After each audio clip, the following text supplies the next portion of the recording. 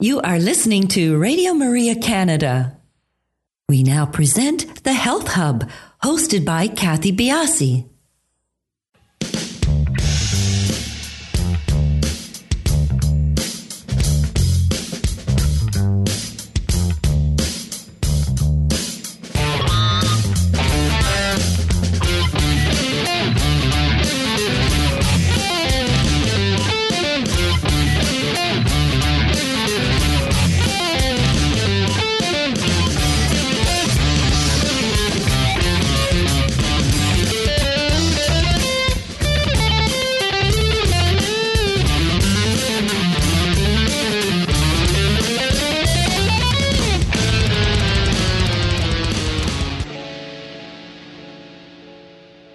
Welcome to the Health Hub on Radio Maria Canada, exploring cutting-edge health and wellness information and therapies, helping you to take your health to the next level.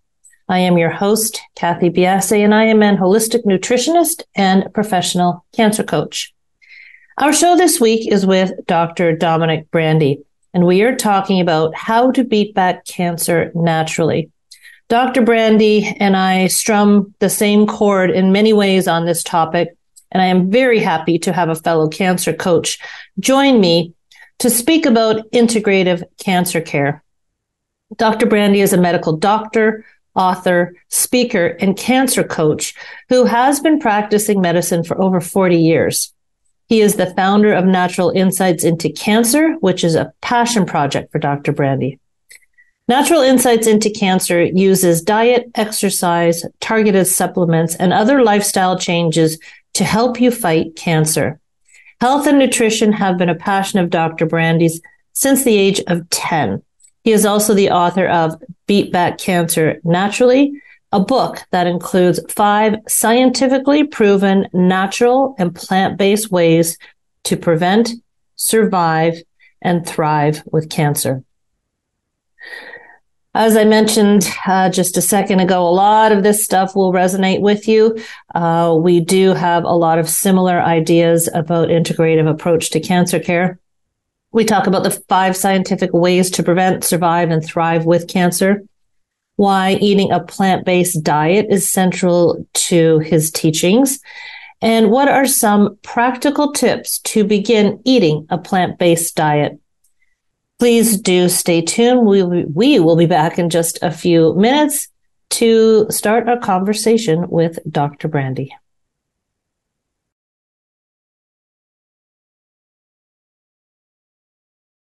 You are listening to Radio Maria Canada. We now continue with the program, The Health Hub, hosted by Kathy Biasi. Welcome back, everybody. Our show today has been taped, so no opportunity for calling in. Please do follow us on our social sites. We are on Instagram, Twitter, and Facebook, and we are at the Health Hub RMC on those locations. Dr. Brandy, welcome to our show. Hey, it's great being here. Hi, Kathy.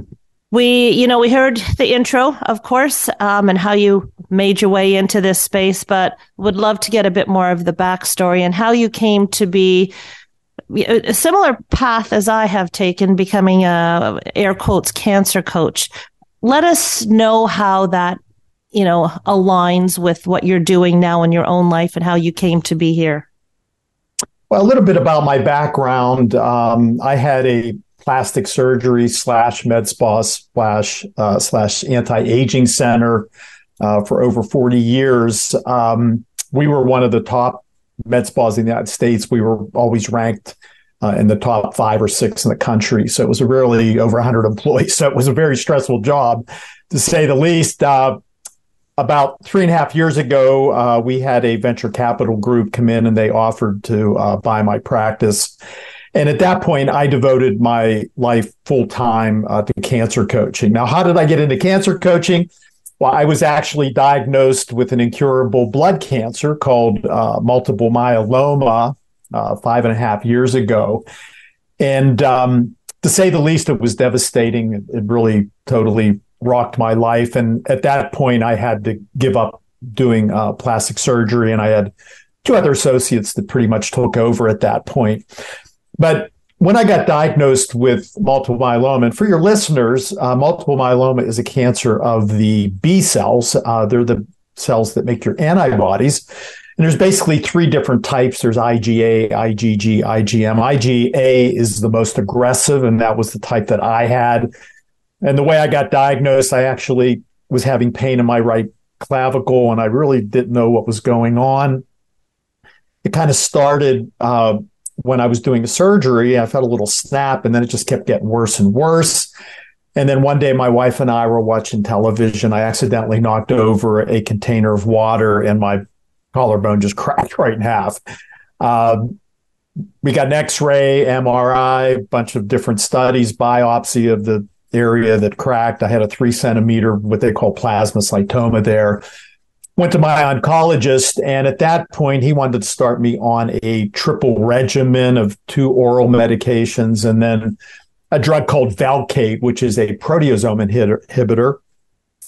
And I would have to go into the hospital every week and get an injection into my abdomen with this drug. And the more I was reading about it, just about everybody that gets this Velcade gets a pretty severe peripheral neuropathy of their fingers and their toes. And being a surgeon, I just did not want to risk that.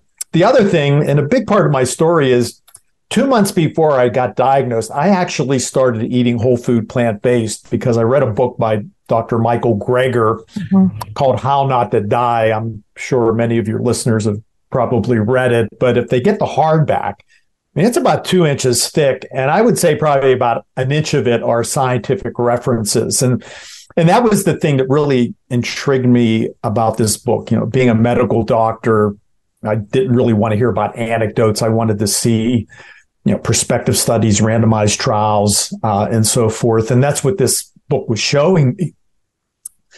That over and over again, if you looked at cultures and research cohort groups, those that ate more plant-based had much lower incidence of cardiovascular disease, cancer, diabetes, dementia, really all-cause mortality. So when I went to my oncologist, he wanted me to do this Velcade, and I had already been eating whole food plant-based for 2 months, and I was positive it was going to help me in this battle. Well, he didn't think I was going to get into a remission just with these 2 oral medications, but I just told him, listen, doc, I'm not doing it. At that point, I went on a deep dive into the scientific literature. I mean, I was on my computer probably 3 to 4 hours every morning, looking for every herb, every lifestyle change that I could make that could help me in this battle. And every month, my numbers just kept getting better and better. And by the 6th month, I was in a complete remission. And to put it mildly, my doctor was blown away. I mean, he didn't even think I was going to get into a remission because I had this more aggressive type of myeloma. And the fact that I did it in 6 months was really even more mind-blowing. Now, I am in a functional remission, which means that I still take those 2 oral medications, but I take them at a very low dose. In fact, right now, we're trying to wean me off those and see maybe I'll be the first myeloma patient that was ever cured. I don't know. I'm hoping. Here's hoping. But, yep. Hey, that's one thing about when you have cancer, you've got to have hope. And I always tell and I'm sure you deal with this when you are counseling your cancer patients. You know, I also tell them, listen, every day when you wake up, be reminded that you do have cancer and that this is a very formidable and relentless enemy. And when you put your guard down, I mean, it's going to come back, and it can come back in a much more aggressive form. Like I have a really good friend of mine I went to high school with, and I'm coaching him. He has prostate cancer. It was a very aggressive cancer, but it didn't metastasize. But I go out to dinner with him sometimes, and he's just totally like drinking all kind of alcohol and eating all kind of eggs and stuff. And I in fact, this morning, I just sent him a text on how. Well, I think we've lost you there. We've lost the voice here, everybody. Yeah, we've just lost the voice here. Remind him. Oh, we're back. Tough. Okay. As you know, when you're coaching patients in this battle, I mean, you just have to constantly be reminding them to try to keep them on track. Mm-hmm. You know, Well, just for your information too, we just lost a bit of the audio, so just about for 30 seconds. Okay. It's back now, so we're all good. Okay. But we certainly got the gist of what you were saying. So many nuggets there. Your mention of hope. This is the one aspect of practice that I always try and trumpet. And it's not a blind hope. It's a hope that comes from taking control of an aspect of your health. And I think it goes hand in hand.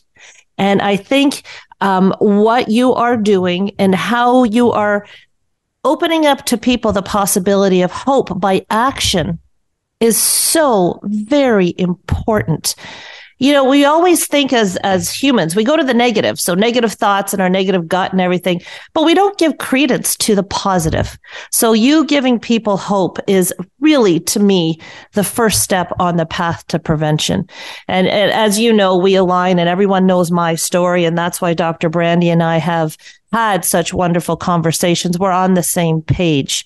Now, you wrote a book called Beat Back Cancer Naturally. We'll get into the pillars more deeply, but just what caused you to write this book? Have you been writing material before? And what is sort of the basic concept of what you are bringing forth? Well, I've always been a writer. I've published in the scientific literature over 75 articles. I've given over 200 lectures at international meetings. I've written 9 textbook chapters. So I've always enjoyed writing. But what's interesting about my story, a year after I started my treatment, so I started my treatment it was January of 2018. And then January of 2019, I had all this information and I said, you know what, I'm going to sponsor a lecture in one of the hotels. And I did that. And we had 125 people show up for this thing. And we were expecting maybe 50. But I went on, I was expecting it to be an hour, but it went on 2 hours. There were a lot of cancer patients out there, and they were asking me all kind of questions as the lecture was going on. And when I was done, I had a standing ovation. And I've never had a standing ovation for anything in my life.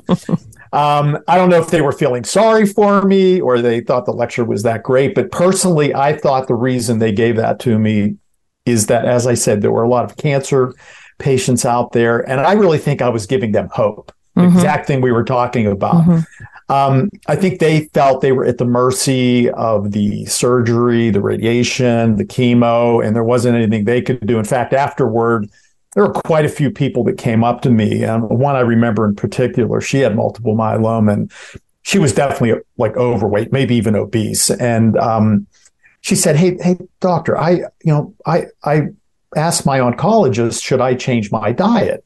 And he said, "Oh, no, just take the medication. You'll be just fine." And she looked me right in the eye and she said, I knew that wasn't right. That just could not be right. So after that, I started to have monthly meetings at I had 3 med spas, one of my largest ones. We used to get 75 to 100 people there every month. I used to invite in guest speakers. And that's when people start asking me, "Hey, are you going to write a book? You have so much knowledge." And that's when I decided to do that. So I started Memorial Day of 2019. I had it finished on Labor Day. Every morning I would wake up and I would write an hour or two. I would do a lot of research in between. I had it on Amazon the first week of November, and I had a book launch the second week of November. So that's how the whole book got to its place. And I think it was really important that I did that. Because it's helped educate a lot of people. And the 5 precepts, you kind of were talking about that a little bit, are a plant-based diet. I really do try to get my cancer patients to eat as plant strong as possible and eat a diversity of different plants. I really strongly recommend they try to eat 30 different plant foods per week. And I make that recommendation. I don't know if you're familiar with the American Gut Project. Robert Knight, he's the premier microbiome scientist in the world. He organized this group that analyzed over 10,000 stool samples, and they've found that people that eat 30 or more different plant foods in a week have a much more diverse, healthy microbiome compared to people that were eating 10 or less. And the people that were eating 10 or less had a lot more antibiotic resistant bacteria in their microbiome. Mm-hmm. So, and that's really not that hard to do. I was just going to say, that's not that hard to do. Yeah. When I say that, it's not servings, it's plant foods. Yeah, exactly. Yeah, so you could eat my salad, and I always show it to my patients when I do a virtual consultation. My salad has like 25 different plants in it. Yep. So right there, I'm already up to 25. And then my wife always makes a really good vegetable soup. There's a lot of them in the Blue Zones kitchen cookbook. Those usually have about 15 different. And then she'll put them in mason jars, and we'll just pull them out, throw them in the microwave, mm-hmm. Through the week. But I'm up to 45 or something right there. And it's really not that hard to do. So really eating more of a plant-strong diet. I personally take over 30 different herbal supplements. When I do a consult, I send a letter to the patient the next day. I kind of triple asterisk the ones that I think are the most important, double asterisk, less important, one asterisk, the least important. And they can get them all on Amazon. I check all of my supplements through consumerlab.com. I try to get the ones that are the least expensive, but also are effective. Mm-hmm. And then exercise is really, I think, one of the kingpins. Stress reduction and sleep are the fourth and fifth, but I always say about exercise, it does so many things. It boosts your immune system. It really helps your tumor suppressor genes. It makes you more insulin sensitive. It helps your antioxidants your innate antioxidants to work more effectively. But the other thing that I think is important is that sleep is one of the cornerstones, and it makes you sleep better. Study shows that when you regularly exercise, you get much better sleep quality. And then stress reduction. How many of us have felt totally stressed out? We felt like the world was caving in. We took a nice run or something, and geez, everything was great afterwards. So exercise is really, a kingpin. And I'm sure you're familiar with some of the studies on breast cancer. One that I have in my book that is stunning. They took breast cancer patients and they broke them into 3 different groups. One group, women just briskly walked for 30 minutes a day, and they lowered their cancer relapse by 24%. Those that jogged 2/3 of a mile a day, they lowered it by 40%. And then women that jogged 2.3 miles per day actually lowered their relapse rate by 95%, which when I read that article, I was actually kind of stunned by it, but I don't even think chemo can do that. Mm-hmm. So exercise is very powerful, and it's something that I really encourage my cancer patients to try to do on a regular basis, and also do some resistance training at least twice a week. I personally I go through a band routine every day. I do a total body resistance thing that I get through in about 15 minutes. And it's really important for keeping insulin sensitivity. As people hit about 45, 50, they'll lose about 1% of their muscle mass every year if they're not doing some kind of resistance training. And we do know that when you start losing muscle, you lose insulin sensitivity. And the reason that's important is when you become insulin resistant, your blood sugars level go up. We all know that cancer kind of loves sugar. But also, I think even more importantly, your insulin levels start raising. And insulin is an extremely powerful growth stimulator of cancer. So I really think doing the resistance exercise is also really very, very critical. I totally agree. What you're talking about, and again, this is how we align, is taking control of your health. And that is the missing piece in most cancer protocols. And it can be a very difficult thing to do because on the one medical side, you're being told what to do, you're going. But on the other side, the health piece of your cancer protocol, it takes some effort. It takes some work. It takes some knowledge. So are you surprised when people come back to you after working with you and are shocked at how well they got through treatment? They're shocked at how good they feel. Oh, yeah. It's unreal. Mm-hmm. And actually, I was on a podcast probably a couple months ago, and someone asked me, have you ever had a patient come out of remission? And I was actually thinking back. And I really couldn't think of anybody who was following what I was guiding them coming out of remission. I was going through like every patient in my head. Now, I do coach a lot of people that are stage 4 metastatic cancer, and that's a little rougher. Mm-hmm. But I feel those patients do a lot better than they would have done if they're just kind of at the mercy of the chemo. And I do have on my website, naturalinsightsintocancer.com, I do have a 24 access availability through me. They pay it. There is a fee. It's like $20 a month, which I think is very reasonable, where they can text me, they can email me, they can call me anytime they want. 10 o'clock at night, 8 o'clock in the morning.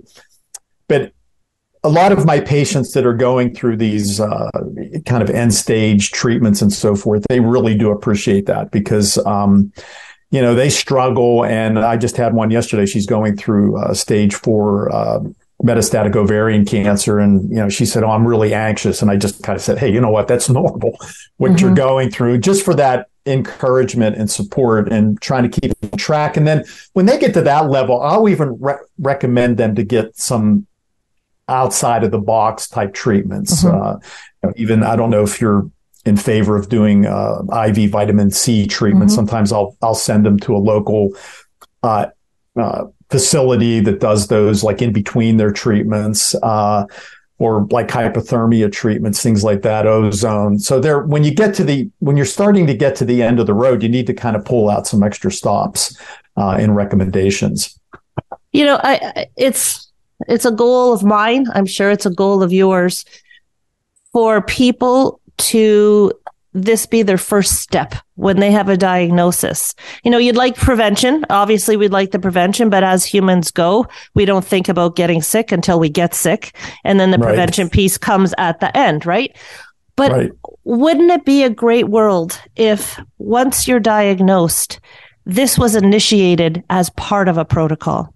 Because I just think for outcomes, for peace of mind, for a little bit of stress reduction, it would be just a brilliant piece of everybody's cancer protocol.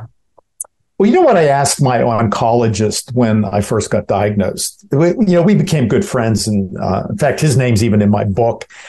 And he has incorporated a lot of things that I have incorporated into because he sees the kind of results that I'm getting. But one of the things I asked him, I said, do you recommend to your patients to eat 9 servings of fruits and vegetables per day? Because that's what the National Cancer Institute recommends for the prevention.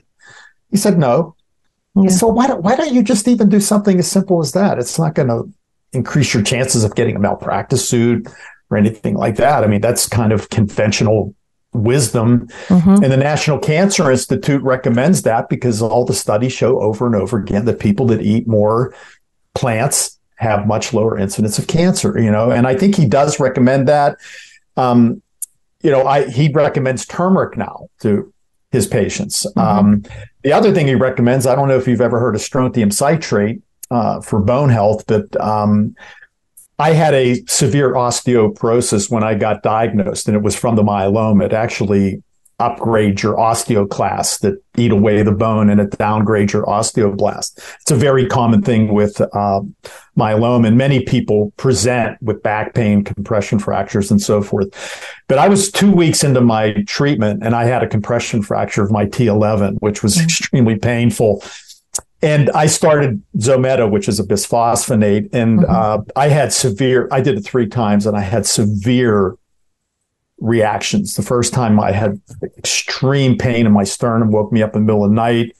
Next time I had severe back pain after I had it. And the third time I had flu-like symptoms, and that was it.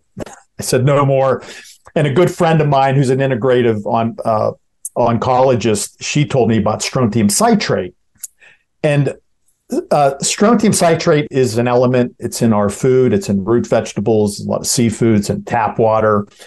But if you go through the studies, it has an amazing effect on bone density. In 2 years, I increased my bone density by 17% on DEXA scan. And my doctor was totally blown away. My friend who's an integrative doctor, she said that she had never seen anybody not increase their bone density year over year up to 7 years. So I do. You get on Amazon, it's strontium citrate. I use a Horbach brand, but there's a ton of them on there. I take calcium, vitamin D, K2 in the morning, and then in the evening I take strontium. You never take them together because they compete for the same binding site. The other thing with strontium, if anybody ever does it, if you get your improvement in whatever your DEXA scan is, subtract about 10%. So I went up 17%. So I really went up probably like 15 point something percent, 15.3%. So because strontium is a little heavier than calcium. So it's an interesting thing that I do recommend for a lot of my patients that are going through cancer treatments. You know, once we get the doctors on board, even to the level that your oncologist was on, at the very least, it opens the opportunity for people to ask more questions. And I think if you can get to that point where we can get doctors just at the very bare minimum suggesting they even look to somebody who knows about diet and lifestyle when it comes to, I mean, that is, for me, that would be a level of integration that we have never seen before. So it's very nice to hear that your doctor is starting to suggest a diet appropriate for cancer patients. Everybody, we're going to take a quick break here and we'll be back in just a few minutes to continue our conversation. You are listening to The Health Hub here on Radio Maria Canada. A Catholic voice wherever you are.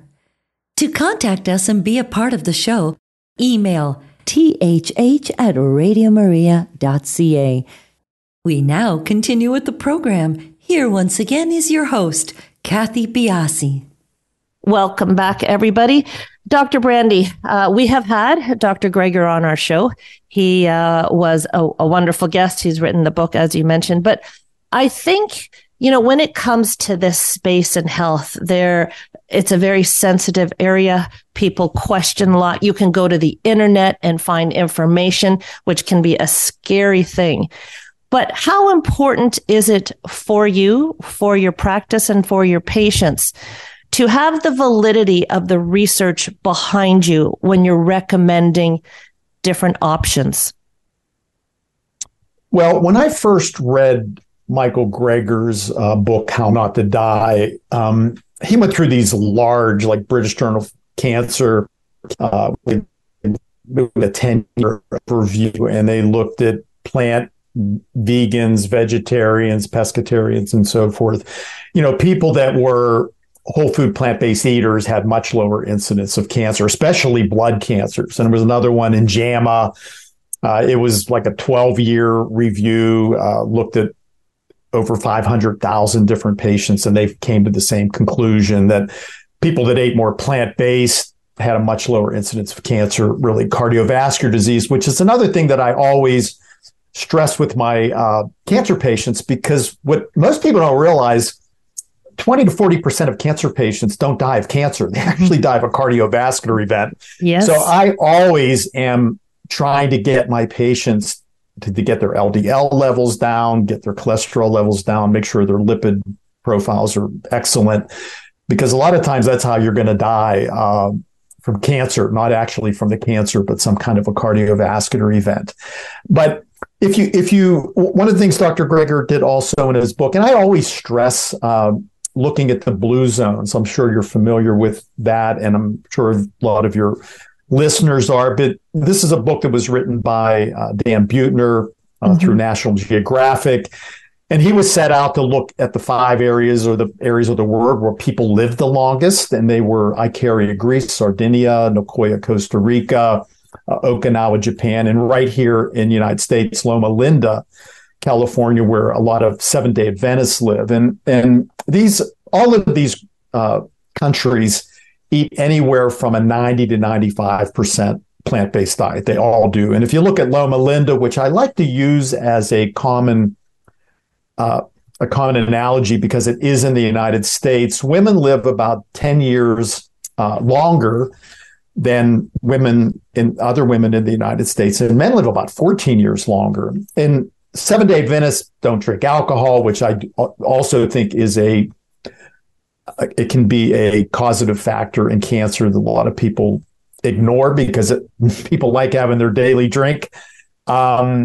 They are either vegan or vegetarian in the 7-day Adventists. So, and if you look at the blue zones in general, they have 500% more centenarians. And some people say, well, it's genetic. And it really isn't, because they follow descendants and they lose on average about 17 years off their lifespan. So I always look at that. I look at what the National Cancer Institute recommends, 9 servings of fruits and vegetables for the prevention. And the reason they came up with that recommendation is because when you eat more plant foods, you have a much lower incidence of cancer. Now, one of the other things that I always bring up to my cancer patients that are in remission and they want to stay there, they're getting a second chance. When I first got diagnosed, I read a journal article in Nature by Mikhail Munchki. He's a world-renowned myeloma researcher. And when I read this article, it depressed the hell out of me, because it said that by the time you get diagnosed with multiple myeloma, what I have, there's up to 5,000 DNA mutations in that cancer cell. And by the time you relapse, you're up to about 12,000. And a lot of those 12,000 probably come from the chemo drugs themselves. So I always bring that up because plant foods have 63 times the antioxidant power compared to animal products. And what causes a lot of these DNA mutations are free radicals that are produced in the trillions every day through our mitochondria. And our innate antioxidants can usually keep a lot of that free radical activity under control, but we all overload our systems. I mean, it can be all the pollutants that we're exposed to in the air, the water, our food, ultraviolet light, like smoking is something you definitely shouldn't do. I read an article one time, one puff of a cigarette created 8 hours of free radical activity. So your body can get overloaded. So the more antioxidant rich foods that you can eat can help supplement your innate antioxidants to really kind of keep that free radical activity under control. So that's why I really strongly recommend my cancer patients to try to eat whole food, plant-based as much as they can. I also bring up how animal products, even ones that are grass-fed, I've been on interviews and people say, well, what if you eat hormone-free, grass-fed beef, whatever? And I'll say, just remember, every animal has their own hormones. I mean, they have testosterone, estradiol, growth hormone. So when you eat any kind of an animal product, you are eating a lot of hormones because that is an animal. And that animal has its own set of health problems. It might have viruses or parasites or leukemia. You just don't know what that animal has. And then when you cook the meat, you form all these heterocycliamines, these nitrosamines, glycation products from cooking the meat. So that creates a whole nother, set of problems. And then, as you probably well know, long branched amino acids in these meats are definitely potent stimulators of IGF-1 and mTOR, which are both powerful cancer growth factors. So I go over all this when I do my consultations, just to educate the patient, just show them how really trying to keep more plant-based is really going to keep them on track. And it's going to help them stay in a remission because of this high potent antioxidant power. And also the phytonutrients that are in these foods too. One thing that I was amazed when I first started doing my research is that there's over 100,000 phytonutrients in plant foods that I never really knew about all of these. And I recently listened to a podcast with Jed Fahey. He's probably one of the premier experts on phytochemicals. He feels there's over 5 million phytonutrients in plant foods. And when you really start looking at what these phytonutrients do, I mean, they are cancer killers. I mean, they fragment the DNA of the cancer cell. They disrupt, I know turmeric alone disrupts over 80 different cancer cell signaling pathways. They disrupt the cell cycle at various stages of replication. They enhance your tumor suppressor genes. I mean, there's a whole slew of things that do, and I have all of them detailed in my book. But that really is the way that these phytonutrients in these plant foods, and phytonutrients are what give the plants the color. So, and that's why it's also important to eat different plant foods, because you're getting all these different types of phytonutrients that really fight cancer in different ways. So it's really super fascinating how these work. And I have a lecture on my website, Natural Insights into Cancer, where I show how these phytochemicals actually work synergistically. So 2 + 2 doesn't equal 4, it equals 7. And I go through all these different studies. One, for example, was with breast cancer. They applied a grape extract to breast cancer cells that were growing in a petri dish to kill about 25% of the cancer cells. Then they added an onion extract, killed about 50% of the cancer cells. And then they did a half and half extract. You would think that would kill maybe 35% of the cancer cells. No, it killed 75%. So there's this synergism when you have different phytochemicals coming together and the way they work against cancer. It's really a fascinating topic. Do most of the people that you work with, are they in treatment or are they in the prevention piece? And the reason that I'm teeing up this question to you is because sometimes feedback I get from people is, please just tell me what to do. I've got so much else going on. And so where do you see your practice right now? And is it moving? Do you find more people are starting to come on board as they get diagnosed? I'm getting a lot of people that are contacting me when they first get diagnosed. That's good. Because they don't know what to do. They're like panicked and it's tough. I've been there. I've done that. So one, and I think you have had cancer too, correct? Yes, I have. Yes. So we know what it is to just the whole psychological aspect of it too. And so we really, I feel, because we've been through it, we have a lot of compassion and we can kind of guide them through it. But a lot of them, I do notice a lot of them just get diagnosed and they want to make sure they're doing all the right things to get themselves to the end point. Then I have some people that, they got themselves into remission. They read my book. And in my book, I always talk about when you get into remission, just pretend like, hey, I've been given a second chance. Like, what would I do differently if I would know what I know now? In other words, I just want to do everything I can so that I don't get cancer again. And they're the ideal patients to really treat. The ones that first get diagnosed, and also the ones that get into remission and they want to stay there. Once again, when you get into stage 4, it gets a little rougher.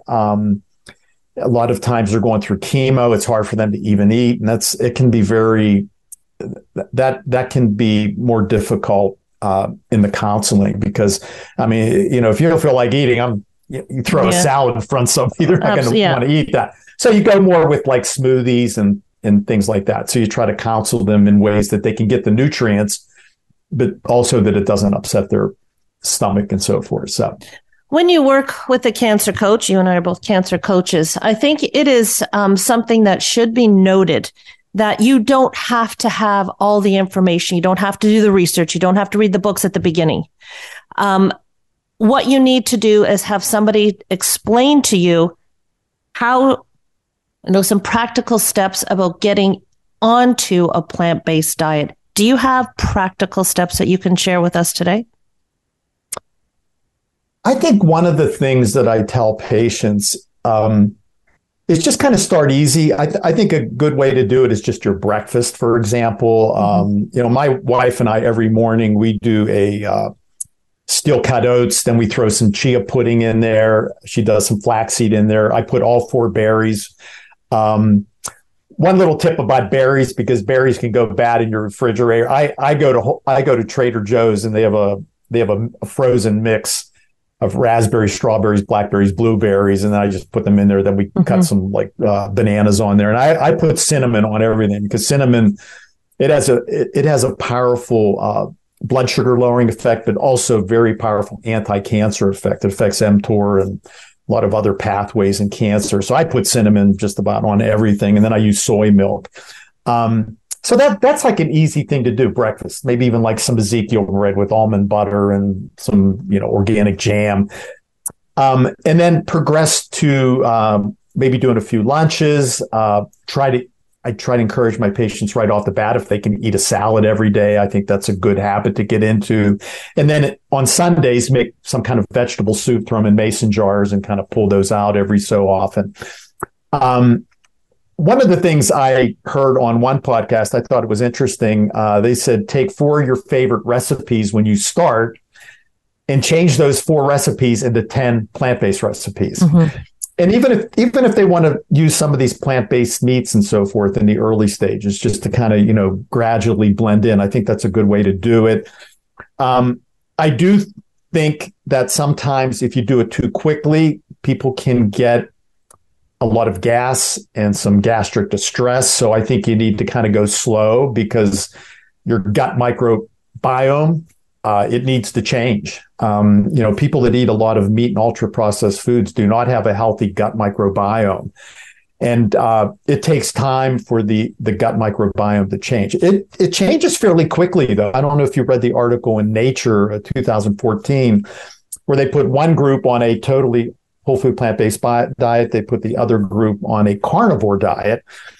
And then they analyzed the microbiome for 5 days. And they found just in 5 days, there was already a dramatic change in the microbiome. And one of the things that was really disconcerting in the people that were eating the carnivore diet, there's a bacteria called Hungetello, and it's one of the pathogenic bacteria. And just so your listeners know, we have about 1,000 different species of bacteria in our gut. You have your beneficial, Prevotella and all their subspecies, and then the Bacteroidetes. There's about 500 subspecies under that. And the more healthy you eat, your good Prevotella go up, your bad Bacteroidetes goes down. But in this study, the carnivore, the Bacteroidetes went up dramatically, the Prevotella went down. But the scary thing is that the Hungetello bacteria really proliferated. And there's a substance called TMAO. A lot of your animal products, for instance, red meat has a lot of carnitine, eggs have a lot of choline. When they go down they make their way into the colon, the Hungetella love this stuff, and they convert it to TMA, trimethylamine, and then trimethylamine goes to your liver and it's converted to trimethylamine oxide. And a lot of the work through the Cleveland Clinic shows that TMAO levels are directly correlated with atherosclerosis, cardiovascular events, type 2 diabetes.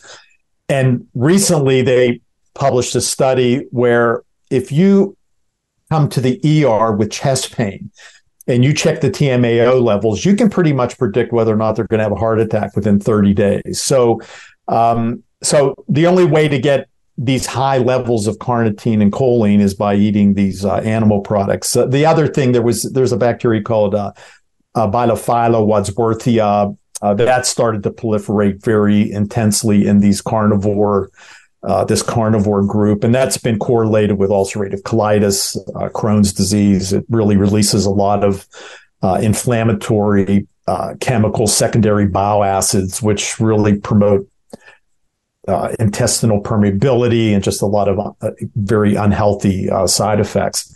So, but that all happened within 5 days. So you can change your microbiome very, very quickly. But once again, you might end up with a little gastric distress. So you kind of have to kind of play it by ear, just gradually introduce these plant foods until, a month or two, you should be able to be eating whole food plant-based and not really have any, gastric issues. It seems ominous for anyone listening out there, when we talk about this and when we talk about the studies and when we talk about the benefits and this and that, it can seem almost too much to handle when you're going through a diagnosis. But I guarantee you, after speaking and listening and reading Dr. Brandy's book, any change that you can make in the positive direction of lifestyle, diet, mental health is a positive step towards prevention, towards getting through with, mitigated side effects of treatment. I really want to thank you for trumpeting this. It's a delicate space to be involved in, and for you to take it with, grasp it with, both hands, I think is so helpful, and you're making such a difference in the lives of so many people. Where can people access your book and access you if they would like to find out more about you and read your book? Well, they can get my book on Amazon. It's hardback, paperback, audio, if you like audio, Kindle. They can also get it on my website. It's about the same price as Amazon. I do give a signed copy if they do get it on my website. My website is naturalinsightsintocancer.com. And the insights is INSIGHTS. So it's all just one word. I do have a Instagram site where I do a post every single day. I have over 36,000 followers on there. I put a lot of great information on there, so that's a good site. I'm also on Facebook, TikTok, YouTube, just about everywhere. So, and my job really, to me, is to help as many cancer patients as possible. That's my mission now. As I said, I sold my plastic surgery, med spa, anti-aging center, and I put 100% of my effort into helping cancer patients. It's just become my mission. Well, it's a wonderful mission, and I want to thank you so much for taking the time to speak with us. It's been a great pleasure meeting you and chatting with you. Kathy, it was great. Enjoyed it. Everybody, we will talk to you next week on The Health Hub.